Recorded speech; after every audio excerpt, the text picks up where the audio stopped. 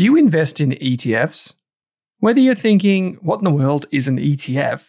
Or you're looking for the next opportunity to add to your portfolio, GlobalX has you covered. From big tech to bonds and bars of gold, GlobalX offers a wide range of exchange-traded funds. Go beyond ordinary with GlobalX ETFs. Visit globalxetfs.com.au. That's globalxetfs.com.au. Are you thinking about starting your wealth-creating journey, but not sure where to put your hard-earned dollars? InvestSmart can help. InvestSmart offers a free quiz that makes it easy to find the right InvestSmart ETF portfolio to help you reach your goals. Just visit investsmart.com.au and hit Get Started. Answer a few simple questions about your goals and how much you want to invest, and you'll get a tailored statement of advice with a portfolio recommendation. You can visit investsmart.com.au for a no obligations free statement of advice. This ad is brought to you by InvestSmart Advice, AFSL 334107. This Australian Investors Podcast episode is brought to you by The Intelligent Investor, Australia's premier investment research membership service. You can get a free trial for 15 days, no credit card details required. To access the insights of some of Australia's best analysts, use the coupon code RASK and secure your Intelligent Investor membership today. We're proud to have The Intelligent Investor as an ongoing supporter of the Australian Investors Podcast. As a result, RASK does not earn a volume-based fee. Simply head to intelligentinvestor.com.au or use the link in your podcast player to access your free trial. This episode of the Australian Investors Podcast is also proudly supported by Selfwealth, Australia's leading independent broker. Over 120,000 investors trust Selfwealth with over $9 billion in equities. With Selfwealth, you can trade ASX, US, and Hong Kong listed shares for a flat fee. On a $10,000 investment with CommSec, you'd pay $29.95 in fees. Yet with Selfwealth, it's just $9.50. The thing I like about Selfwealth is the full access to fundamental company data and how easy it is to trade US, Hong Kong, and Aussie shares in one place. You can see your Apple shares and ACDC ETF right beside each other. To join Selfwealth now, use the link in your podcast player or head to selfwealth.com.au and use the coupon code RASK during sign-up. Hey there, here's a quick note. This podcast contains general financial advice only. That means it's not specific to you, your needs, goals, or objectives, so don't act on the information until you've spoken with your financial advisor. You'll find our full disclosure, disclaimer, and link to our financial services guide in the show notes. Now it looks like we're live. So apologies to anyone that was watching live. I thought I'd click the live button, but I hadn't. So we started chatting. Mate, how are you going?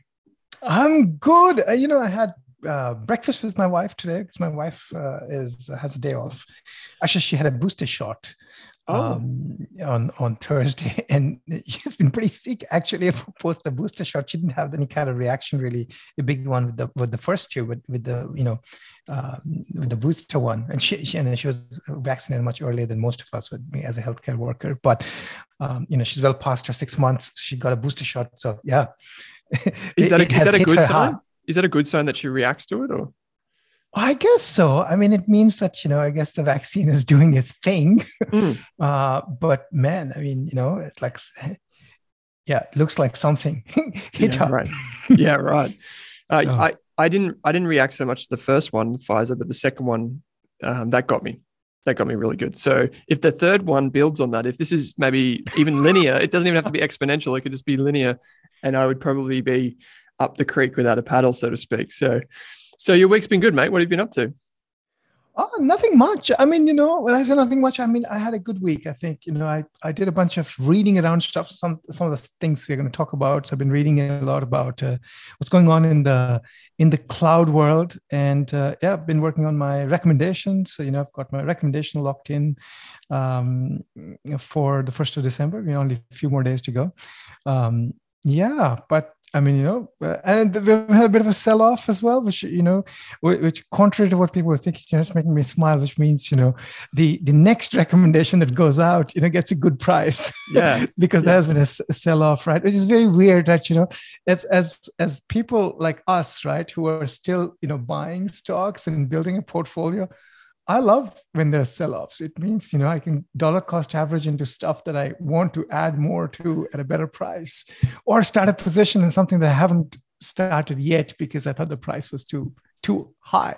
So That's it. Yeah, I put out a tweet yesterday about EML, which is another thing we'll talk about. So we're going to talk about cloud computing, AWS, and Cloudflare. We're going to talk about a few companies in the ASX like EML. And I put out a tweet saying it's been a fun year for EML shareholders. And it's tongue in cheek, right? Like you say that tongue in cheek, but a lot of the people that own EML quickly piped up and said, it hasn't been fun. It's been pretty scary. And I think the difference is once you've done it for long enough, you come to know that that's okay, that the volatility is just part and parcel of investing.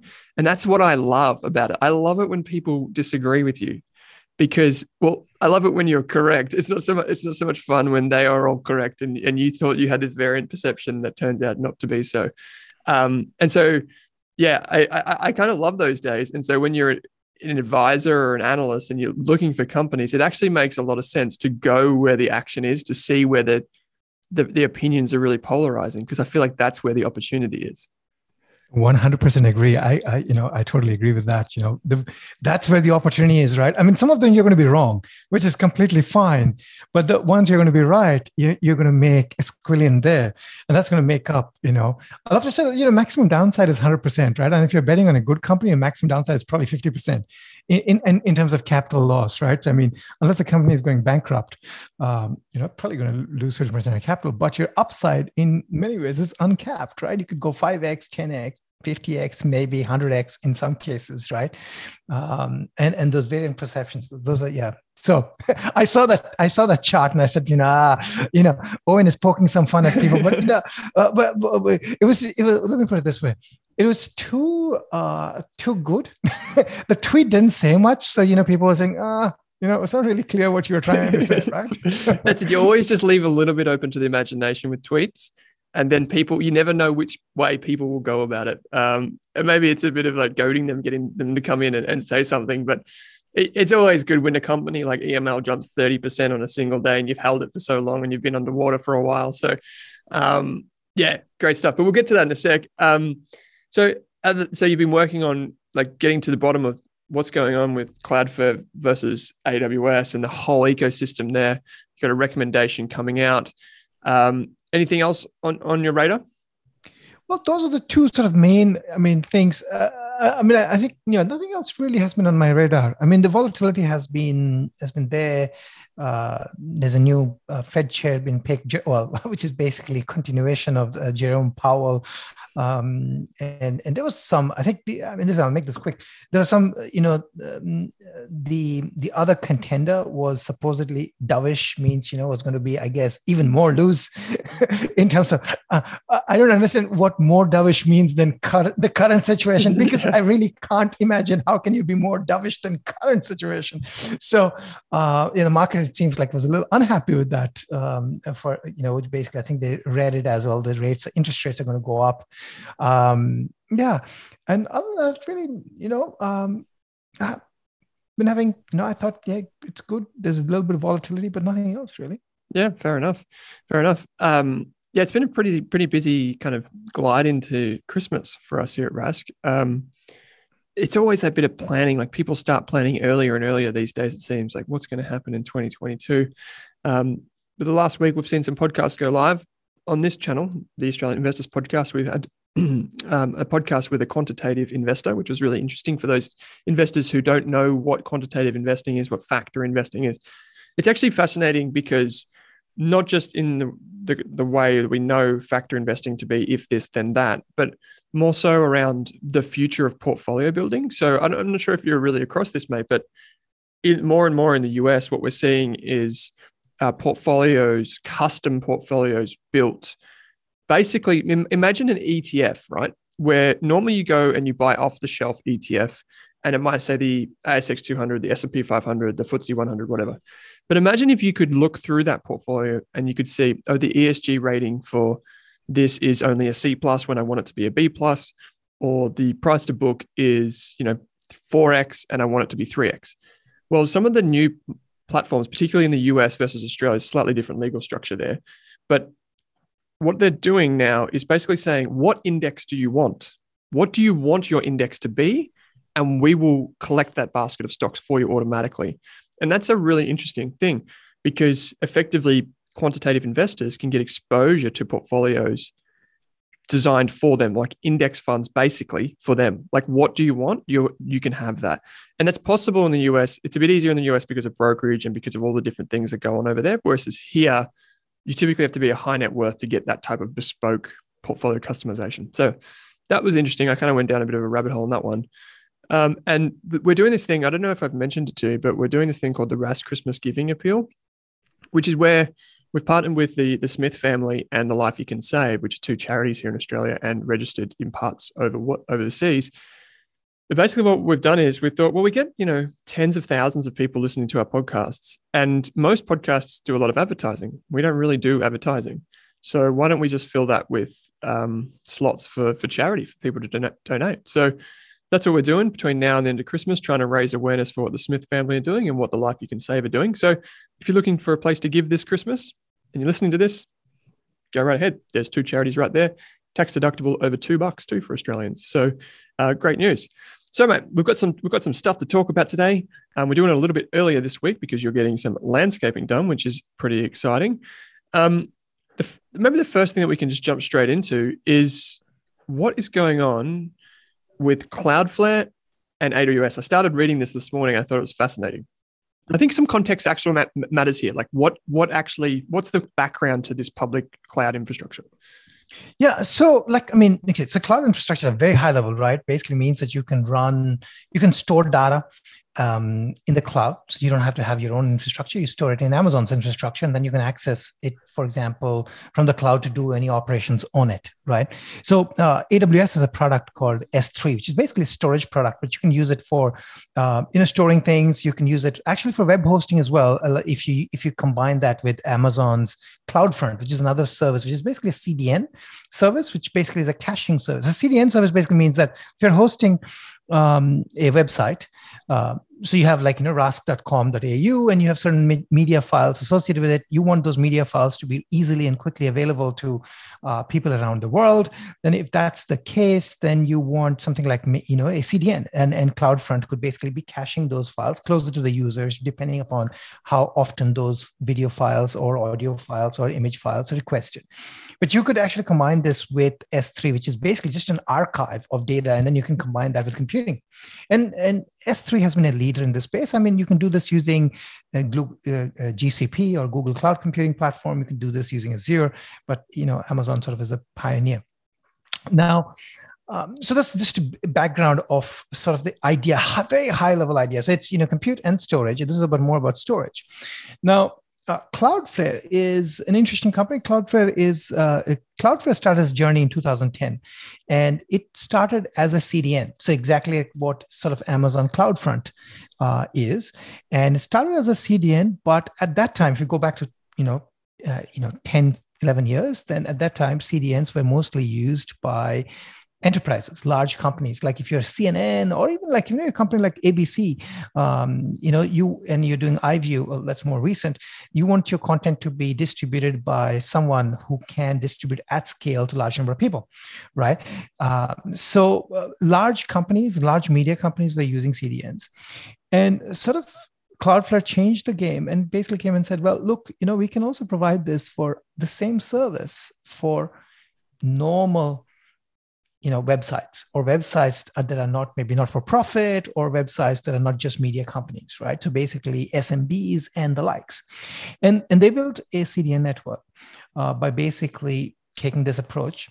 And this approach has an advantage. The advantage was really that by appealing to nonprofits and other important websites, and they built a large base of customers, many of them on the free tier. But they also got people like Wikipedia, right? And once you get people like Wikipedia on being served by you could actually go to telcos and other, networks, right? So the internet is basically a network of networks, right? You have, Telstra needs to talk with Virgin, which needs to talk with Vodafone and things like that, right? They could then go to these telcos and basically say, look, we host these major important websites are behind our our service. And therefore, we need to have a machine or several machines in your point of presence or data center, or we need to be co-located with you. Right. And that allowed them to build this network of, call it proxies or machines, that could store, distribute content for others. Right. So that's their story. But they did this very cleverly, right? So one of the advantages of doing co-location with telcos is that you can reduce your bandwidth costs, right? Because you're peering with a telco. So in a way, the telco is kind of taking off the cost, or you're making a deal with the telco saying, well, if I am moving data back and forth, most likely I'm doing it for your users, right? Because if I've put a machine co-locate with the Telstra, for example, then likely I'm servicing Telstra people, nobody else, right? So in a way, it makes sense for Telstra to do it. It's the same thing if you're Netflix and you want to put data into Telstra's network. It's good for Telstra as well, because the data is then just being served from within Telstra's network. It doesn't have to go upstream. And because whenever you go upstream, you actually end up paying for it, because data has to come from somewhere, right? So most of the time you pay for pushing data out. When you have to push data out, you actually have to land up paying, right? That's known as egress fee, exit fee, right?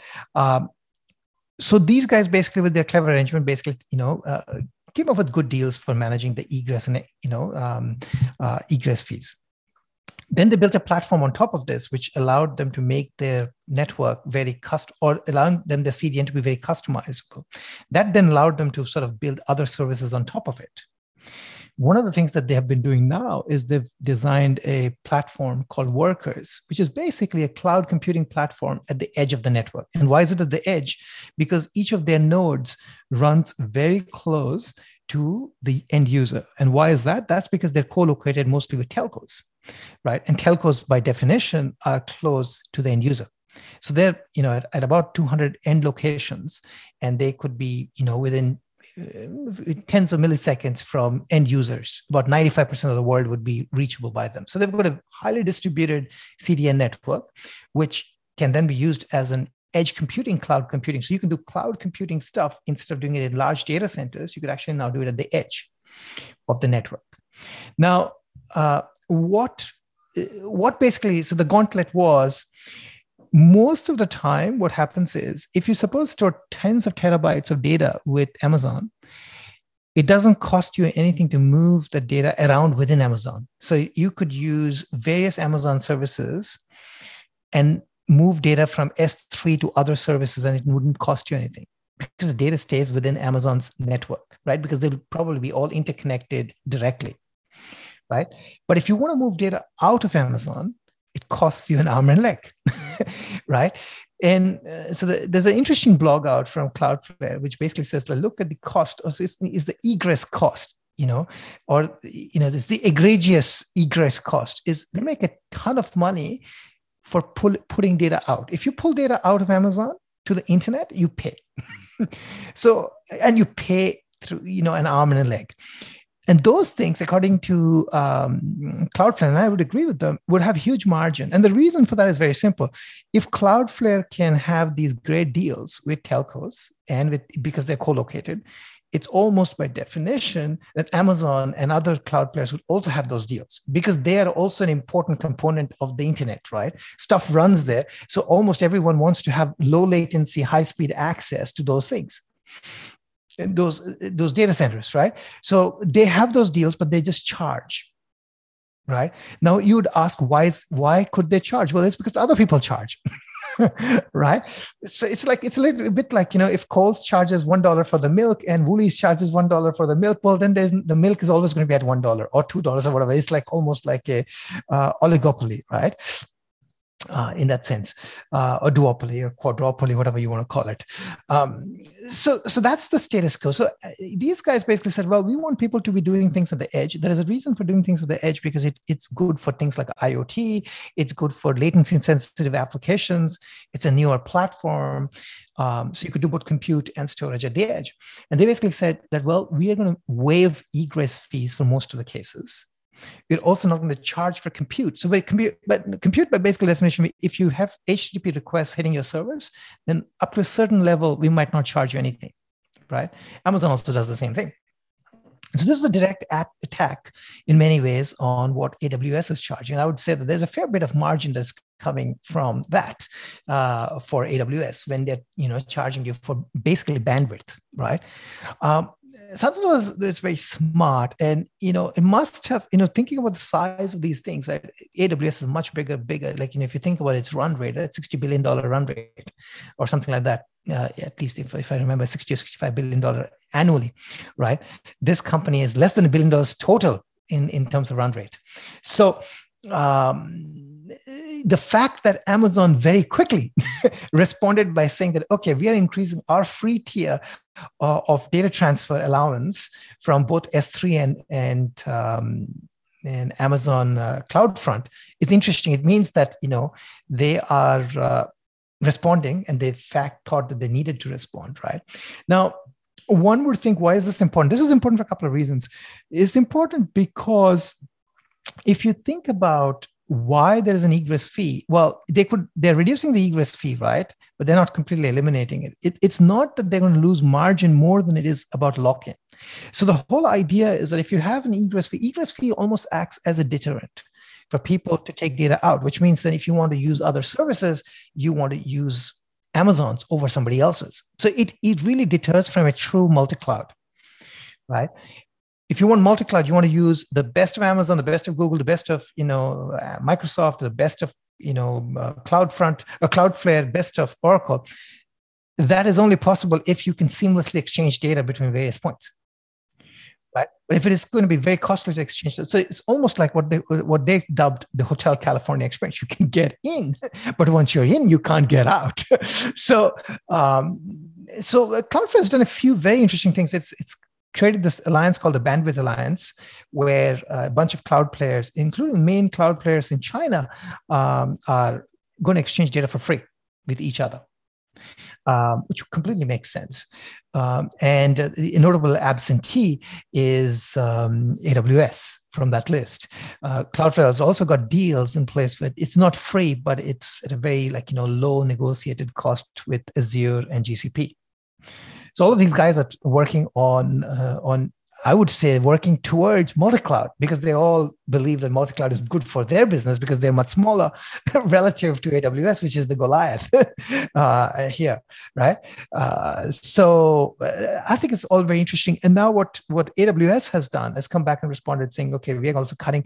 But if you read through it, there's a cap. They're basically, the number looks like a huge deal, like in a terabyte in the case, terabyte per month, I think, and several gigabytes in the case for S3, and terabyte in the case of CloudFront.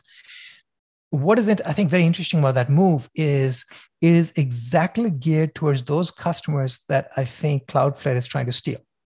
So think about the new generation developer, the new generation startup, right? When you're a startup, you're not probably thinking out 5 years down the road how much data you're going to be generating and how many different types of applications you'll be using. Right now, you would see, okay, it's free and it's okay for me to do it on AWS. Maybe I should do it on AWS. Everybody has been using. Why should I use Cloudflare? Right? But then eventually, if you actually scale as a business, those free tiers are going to be not free very quickly.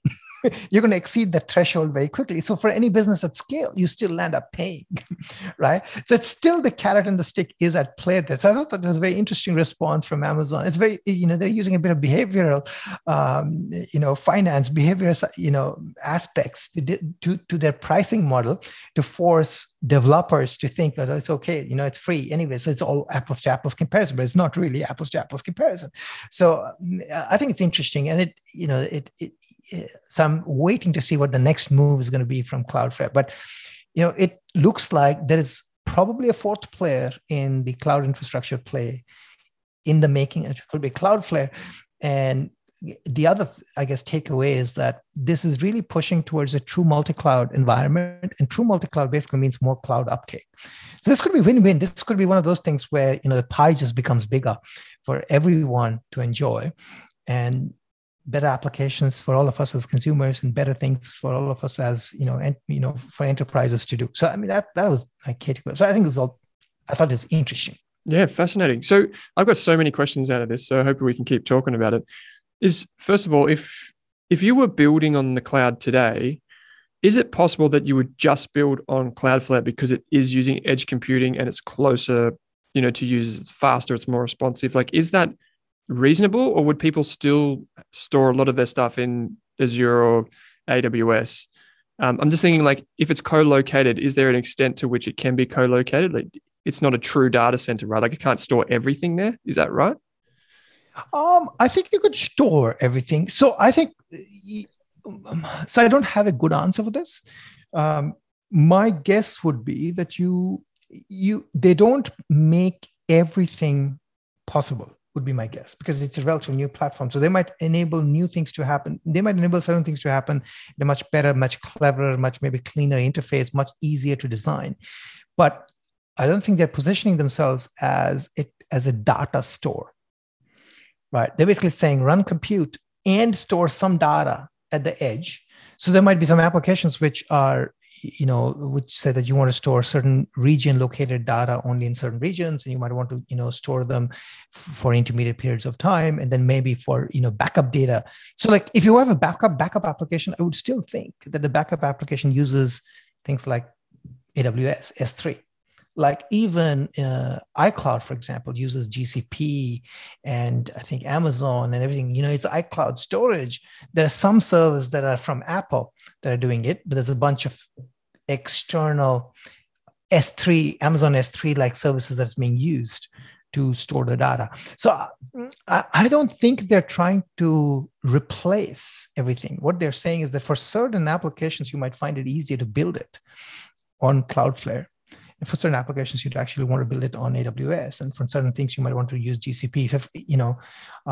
Then, of course, I think the eventual, I know what you're getting at. Eventually, everybody wants to be all encompassing, right? So the whole point of, having AI applications run and having a collaboration with NVIDIA and things like that is all about, and running GPUs at these co-located data centers is all about, I think, doing a lot more locally, right? So at some point, it tries to become all encompassing. And that's because traditionally with the CDN networks, they would be news sites and video. Like you said, you would want that stuff. And Fastly comes into this because a lot of developers would choose Fastly for really, really rapid response times and changes to, when we saw Fastly go down, we saw websites, I think it was like the Financial Times or New York Times or something, was impacted by that. And so I feel like as we demand faster speeds, as we want to get closer to the computing source, I feel like that may be some sort of strategic edge for Cloudflare. Yeah, so I think, the latency, I guess, is the main thing we're talking about here, right? Exactly. So if the data is stored far away, you could do compute as quickly as you want, but you still have to move the answer back, or whatever the post processing results back from wherever it is back to you. Now, the reality though is that these guys, both Azure and AWS, they may not have 200 POPs. They may not be present in 200 points of presence and things like that, like Cloudflare is, but they are present in a lot of different places. So again, like if you're thinking about having something, serving customers in Melbourne and Sydney, well, then, you could get that easily done using AWS and Azure or GCP, right? Because they would have data centers in those locations, right? So, and those data centers then would be, physically interconnected to the various telcos that exist in a given place, right? So I think, again, they have major footprint. These guys also have major footprint. It's just not as distributed as the Fastly's of the world, or as, the Cloudflares of the world. So almost like, I would say, the CDN is not really by definition programmable, right? So CDN is basically a caching network, right? And you can have different algorithms for purging things and moving things into different caches, and you decide which one, like a simple algorithm might be on the first request that is not served by the cache, move the things to the cache, right? And then keep it in the cache for a long period of time, or keep it in the cache until the cache is full, at which point you throw the stuff that hasn't been accessed for the for the longest period of time, right? So you can have a frequency-based policy, you can have a recency-based policy, you could have, some other aging-based policy, right? You could age things out after a period of time because the things like, are not relevant, say after 15 days, for example, right? But that is very reactive, right? Whereas a programmable edge would mean that you can do a lot of computing there. So you not only have data for serving static video files or static images, right? You are actually actively doing compute on the data. That promise has not realized for Fastly to a large extent. They've talked a lot about edge computing, but that hasn't really realized. Whereas sort of Cloudflare is realizing that by saying that, well, we have a proxy server around the globe. So it's a distributed proxy server, and we could use the distributed proxy server because each server runs the same code or the same protocol stack or same stack.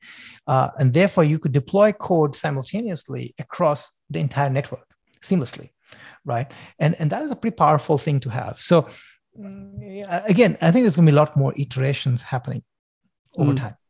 Yeah, and for those of you that don't really know where we just went in the conversation, basically what we're talking about is making the internet faster for users.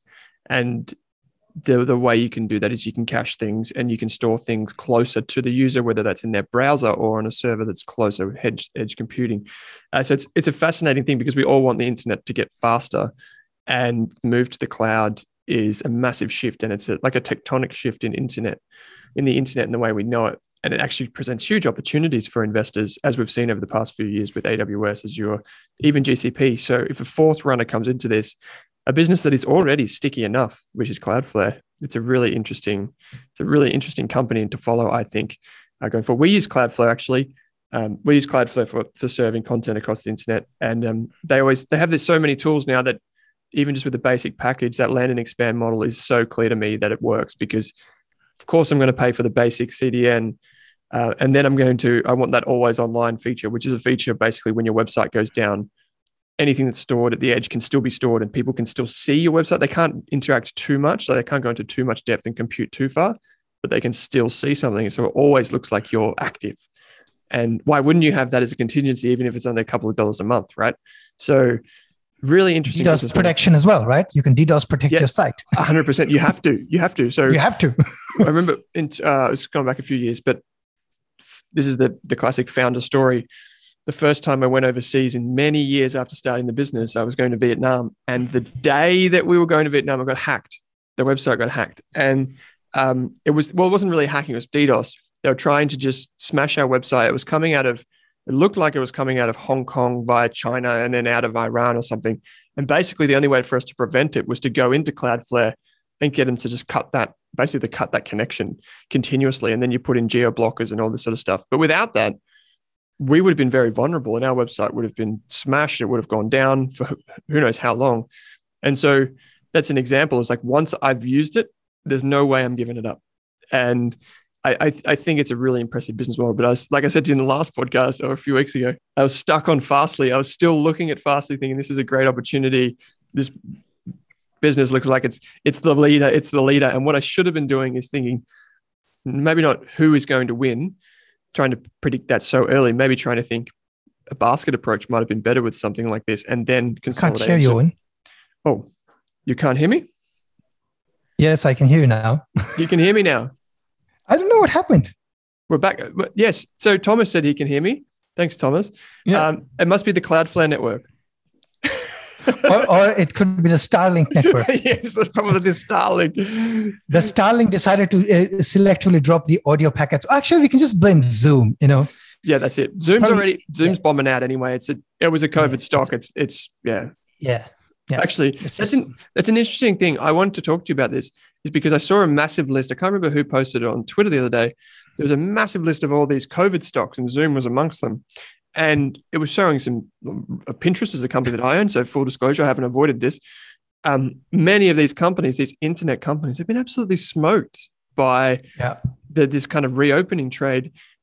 Have you looked at any of them? Have you thought any of them are interesting? I have a few like this is pretty. So to my full defense, I owned the stock before COVID, and it's a stock called Teladoc, and I've actually owned it for a few years, and I really believe in I just believe in a secular tailwind, but that company had a huge run up because of COVID, right? And now it has been completely smashed. Like, I'm basically saying, well, if it falls another 20%, I'm going to just, maybe think of backing up the truck or something on this one. But it's been hammered. And at one point, it's been completely hammered. So that's probably the one I can think of as a COVID shock. I mean, the other one I've looked at, is Zoom. Really, it's been like it keeps delivering these huge free cash flow numbers in billions of dollars, and the stock just keeps going down. So, it's going to be interesting. But Zoom reminds me a little bit about your product can become somebody else's feature, which I guess you're going to talk a little bit about. So I'm not going to talk too much about it. Yeah. Well, Teladoc, I don't mean to rub the salt in the wounds, but I followed Teladoc from a distance because I think it's a fascinating business. At one point, I hit $300 a share, and now it's down to 106. So to give you an idea of how far this business has fallen, even Zoom itself over the last little while, we all know Zoom synonymous with COVID, but also just video conferencing in general. That was what, $550? Now it's 208. So this is it's hard, but this is part of investing too, right? Like this is the psychology of the market, because fundamentally Zoom hasn't changed that much. We're still using Zoom. The business is still growing. The business is still generating free cash flow. So fascinating stuff. Yeah, I saw that list. I think Peloton was another one which we spoke about with Claude, which that's a different beast altogether. But that's a different beast. Peloton. So it's been a wild few weeks, and why don't we switch gears to one of the companies which we said we'd talk about, which is EML. So maybe I can bring up the update here. I'll just share my screen with you. So here we go. This comes to us via, I think I got it from Ticker. So here we go. CBI? Yes, it comes to us via the CBI as well. So this is the Central Bank of Ireland /EML's update. And for those of you who don't know, you can go back to a couple of episodes ago where we talked about EML payments. But someone said this is a bit of a stretch. I'm going to just run with it for now, and then someone can correct me in the chat or on Twitter. But someone on my Twitter feed that said EML is the Stripe of Australia, which I think is a bit of a stretch, but I'll just take it for now because I own shares. So EML Payments obviously does, it's basically a fintech enabler. That's how it's described. It helps other businesses take payments, send payments, and just transact generally on the internet. And one of the things that they got caught up in is about 20% of their revenue or so was caught up in an acquisition that they made in England/Ireland, which later got regulated. And the CBI is the organization that did that. It was the Central Bank of Ireland. And they basically came out and said, we're going to do an audit of you. We're going to review your business. You can't accept any more clients until we've talked about this and gone through things. And the stock, which I think I've got here inside the ticker terminal, you can see what's happened over the last, say, 3 years. EML Payments shot up, got created, shot up again, created. This first one was basically the result of the company making an acquisition, heading right into COVID. It was later proven that this acquisition was actually the one that has got it in trouble recently because of the it wasn't money laundering that wasn't mentioned, but that's basically the regulators. That's the concern, in my opinion. And so the business, after we recommended it, fell 40%, I think, in a single day. So that was a bit of a shock to the system, and I'll bring it back up.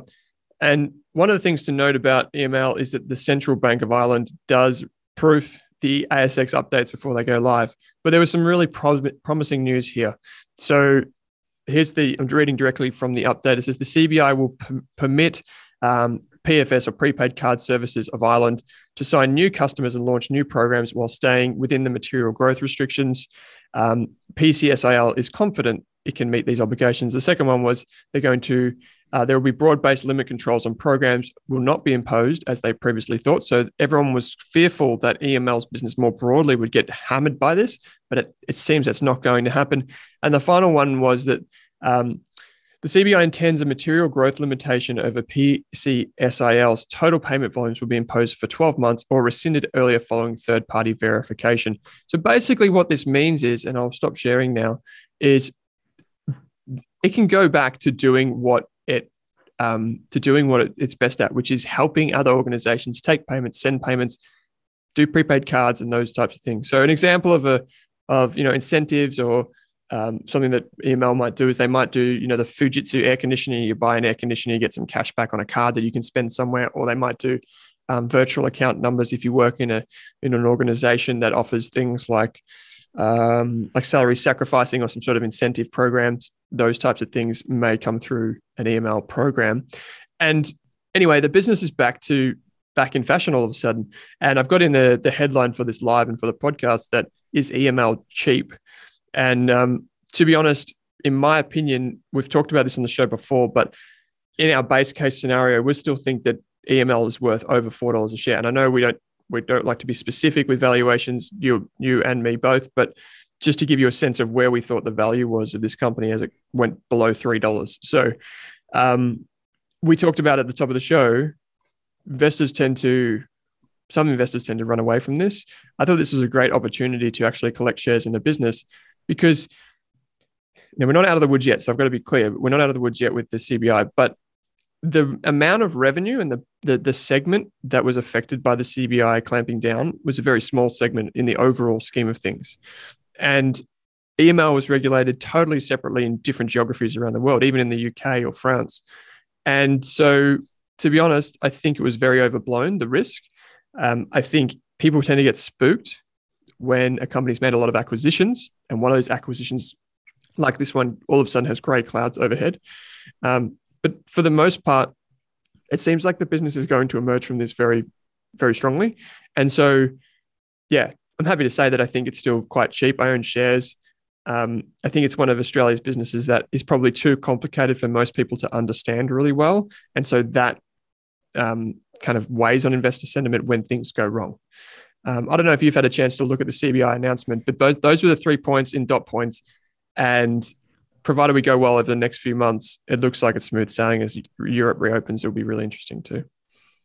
I hadn't looked, but I was just reading when you shared it, and that looks really very promising, right? That's basically saying, like, look, we're going to, like, my takeaway is that we don't think there's a problem, and that the problem, whatever the problem is very manageable, and therefore we're going to keep an eye on things for a while, and then we're going to and the company would be smart, right? I mean, EML is going to be smart to navigate the waters carefully.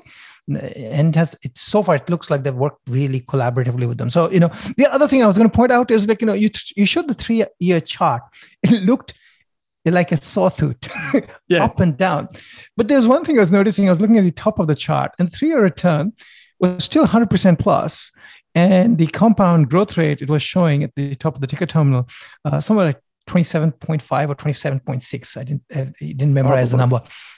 So whatever it is, that is still a 27.5 compound return, right? Despite all that has happened, this stock has handily beaten the market, right? And I think that's again a fascinating example of where you get great returns even in a stock that is highly volatile.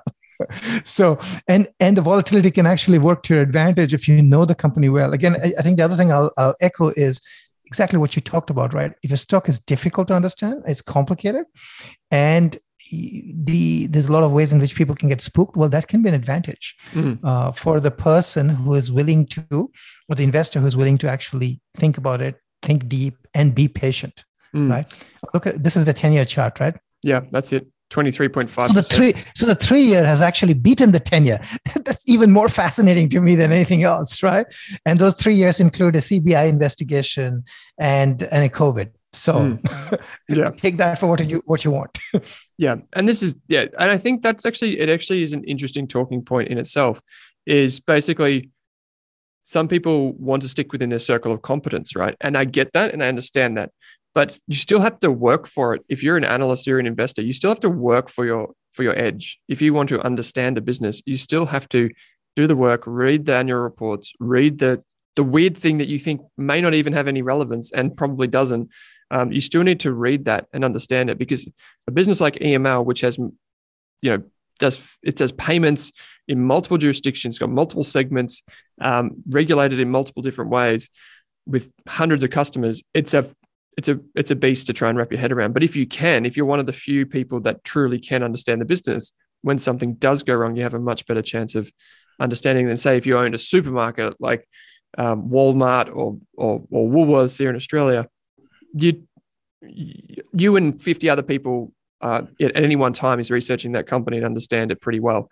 And so I think that's a really interesting one. The other one that has since got taken over was a company called GBST, which is the first kind of, this is going back a few years, it's since got taken over, but that did basically wealth management technology. And a lot of people struggled to get their head around that. Like, what does this actually do? A bit like Bravura, right? Exactly like Bravura. And it got snapped up, and people who understood it made a lot of money from that.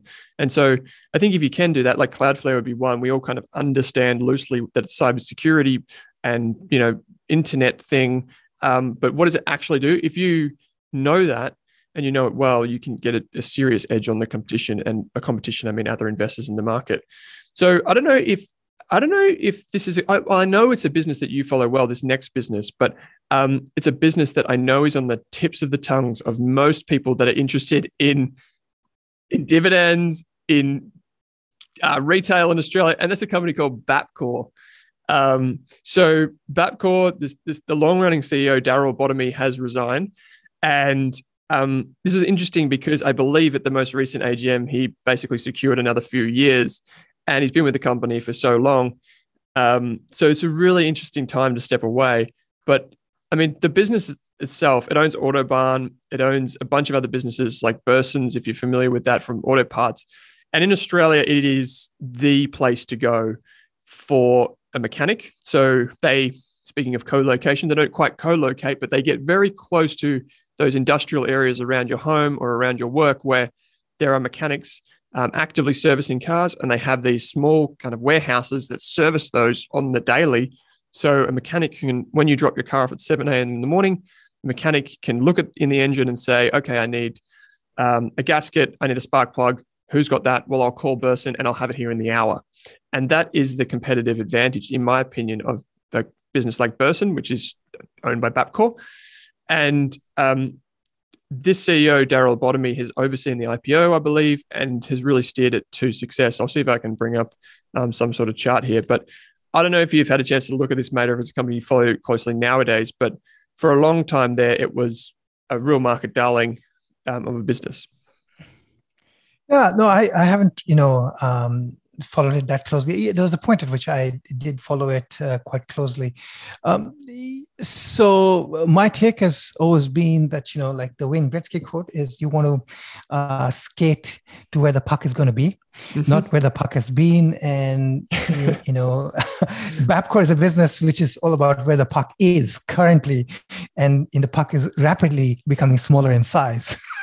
Now, I think there might be one advantage, Australia is not a very big place in terms of, uptake of EVs and things like that. But a lot of the stuff that this company does becomes antiquated in an EV first world. Right. And there's some things, because you don't need that kind of service. Can you explain that? Because I understand it, but for a lot of our viewers and listeners that don't really understand what that means. You exactly said that. So what does Bapcor provides? It provides auto parts, gaskets, timing belts, oil and filter change equipment, and, brake pads and things like all sorts of screws, bolts, nuts. And it has got, these warehouses that are co-located or very closely located. They're in industrial areas located close by. They have these trucks or the vans that roam around and supply dealers and things like that, right? If the world is moving towards electric vehicles have very few, parts that need that frequent servicing, right? They don't have a timing belt. They don't have oil and filter change requirements. They don't even need brake pad replacement because you don't use the brakes because of regenerative braking. I've had a Tesla Model 3 for now, over 2.5, 3 years, maybe 2.5 years. And I've got 30,000 K on my vehicle. The only servicing I've done is two items of service. And one was a tire rotation at the 10 or 15,000 kilometer mark, $52.80 done by Tesla at my garage. I think they lost money on that. And then I've had to change tires because I really like to accelerate. So I've had to change tires, and that has put me back by that's a fair amount because you need to put sports tires in this car. And this time I actually put the cheaper sports tires. I'm being cheap. I didn't put the tire that actually Tesla originally had. So, but other than that, I've not done anything to the vehicle, and the servicing schedule is on demand, right? That is the future. So there is a bit of a problem there, I think, in the business model as such. But maybe it's not a problem in the near term to the medium term, because the pace of EV adoption in Australia is pretty slow, much slower than the rest of the world, or the rest of the developed world, much slower than in China. And then a lot of the other stuff is yet there's battery constraints. So maybe it's not a problem. But yeah, so when I say, you want to skate to where the puck is going to be, the puck is the EV. And, this type of business model seems to be one that is going to be disrupted. The other business model that's likely to be disrupted is the dealer-based business model. Tesla is already disrupted by not having dealerships, right? It's the company-owned stores and mobile fleet for service technicians, but it's all wholly owned, vertically integrated, right? So maybe we're going towards vertically integrated industry. I know that's not good news for some people who work in that industry, but I mean, that seems to be the way the wind is blowing. So, but I think Darryl Abotomey has done a fantastic job as a CEO and person who took the company, I think, public in 2014. I think it went public in 2014. The returns have been good since then. May not have been great for the past few years, but if you add up the dividends and stuff, you get franking credits and things like that. It's been probably a good run. It's going to be a tough act to follow, I guess. And what I remember, their big thing was they're going to move into Asia. Thailand, I think, is one of the places. Those come with risks and rewards, right? I mean, it's a different dynamic, different market, right? If you said you want to enter the Indian market, I would say yes, great, but a lot of challenges and a very different culture that you have to deal with, right? That remains to be seen how that works out. Yeah, it's one of those Bapcor is one of those industrial businesses where people think it's like a dividend plus growth company. It's probably more along the dividend side of things these days, whereas in the past it was still rolling out Burson stores. It was able to acquire Autobarn.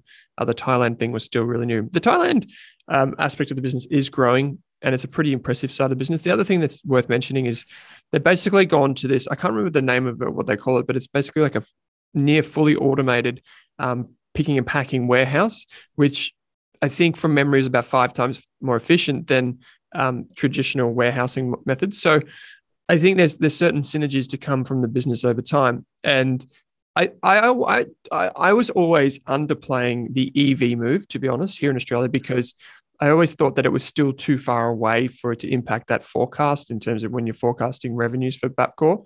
But now I see it, and I think it's coming more close. The longer we go, the closer that terminal value is, and I think it's coming down a bit. The other business that would probably be interesting, speaking of you doing some burnouts, is a company on the ASX called National Tyre. And National Tyre is a business that's not really involved in parts; it's just involved in tyres and distribution of tyres. So it's a distribution business. It trades on the ASX under ticker code NTD, which is a business I own shares in. And it's got its own set of unique risks, including import and export. But the business itself isn't involved in the parts; it's just involved in the tyres. Because I was actually interested to know that tyres are consumed quite rapidly on electric vehicles, or similarly to combustion engines as well.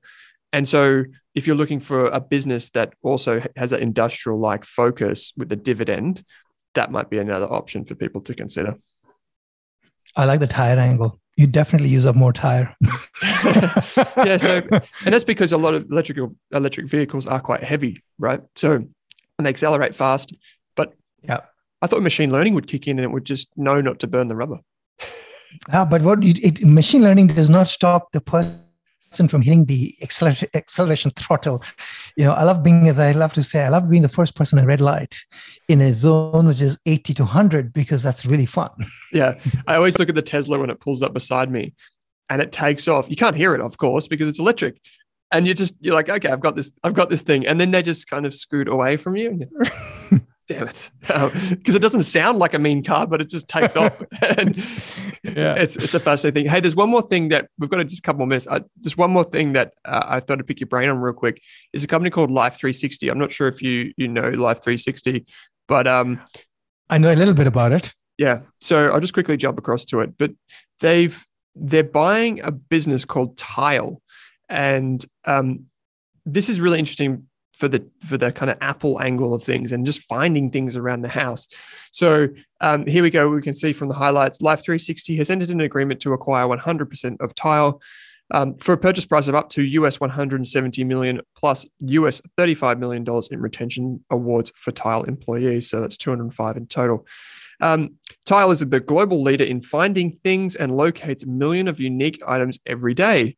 Leveraging its vast community that spans 195 countries, Tile's cloud-based finding platform helps people find things that matter to them most. And so Live 360, how does this come together? Live 360 is a business that has created an app that allows families to track their children, whether they're at school or whether they're going out, just kind of like for safety and security. It can also help with tracking loved ones in general. So if you have the elderly and those types of things. So it's a really interesting business. In that respect, it's growing it's massive in the US and it's trying to grow in Australia, although the offering's a little bit softer here. The company has performed pretty well. I'll bring up the share price. The company has performed pretty well, but it has it's hard to define the competitive advantage, in my opinion. So, yeah, I don't know. That's just my high level thing, and we've obviously got, you and I know a little bit about this kind of finding things because Apple's doing something similar, right, with its Find My network. Like this. Yes, like that right there. There it is.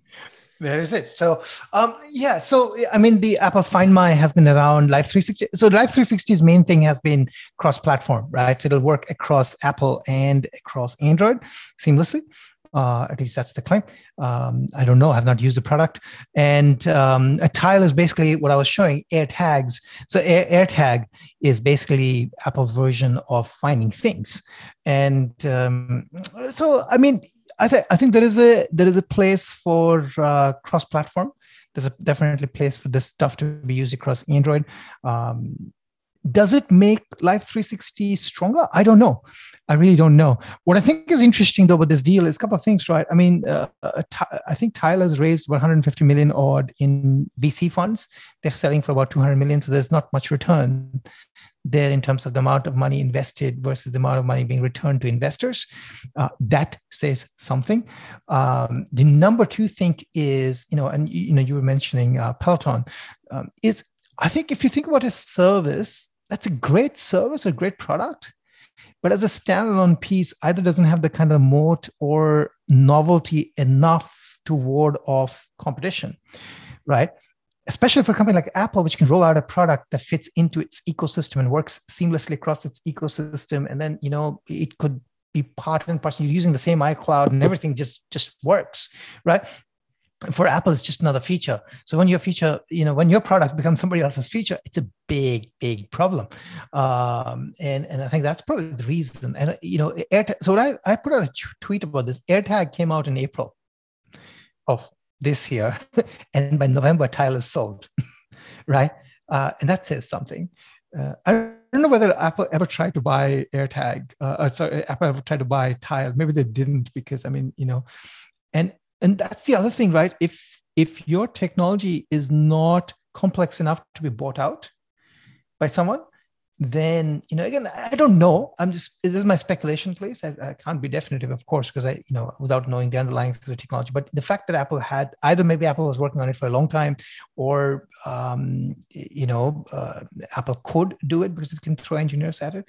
But again, if something doesn't require that many hurdles to be jumped, then it is easier to I guess, demolish you or, put you into a corner and things like that. So that's what I think. I'm not 100% sure how this adds value, but maybe the price is just too good. And maybe this gives, I guess it helps with, maybe the angle I can think of for Life 360 is land and expand, right? So you sign up people with Find My. Now you can add Find My. Usually you can find my people, and now you can find my things. And there's a little bit of a land and expand model maybe here that's possible. So maybe it helps with retention and just more products to sell. So there's probably some logic there that I can think of. But that's my take. I mean, and yeah, it says just in the announcement, and I'll get to just some short thoughts quickly. But Tile will also have immediate access to the Life 360 user base as a new plugin ready distribution channel and extension to its current finding network. And so I guess one of the things here from Life 360's perspective is that it can do more things with more people. So more tracking, the ecosystem becomes larger more quickly.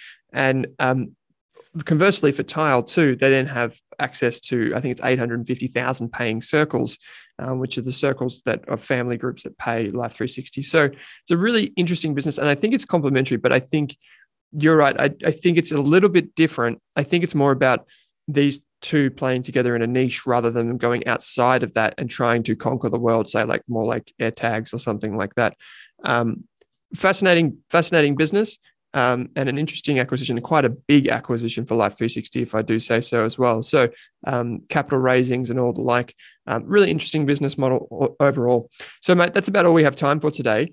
You've got the recommendation coming out, which is fantastic. So people can head to 7investing.com/subscribe. You can find out more about what I'm doing at www.rask.com.au. We're also on Twitter at 7amahanti, and I am at Owen Rask. You can find us on Twitter. It's a great place to engage with us because then you can keep up to date with when we're going live, and you can pitch us some stocks as well. So, mate, as always, pleasure. Thanks for joining me. Pleasure's always mine, Owen. It was a fantastic chat. Cheers.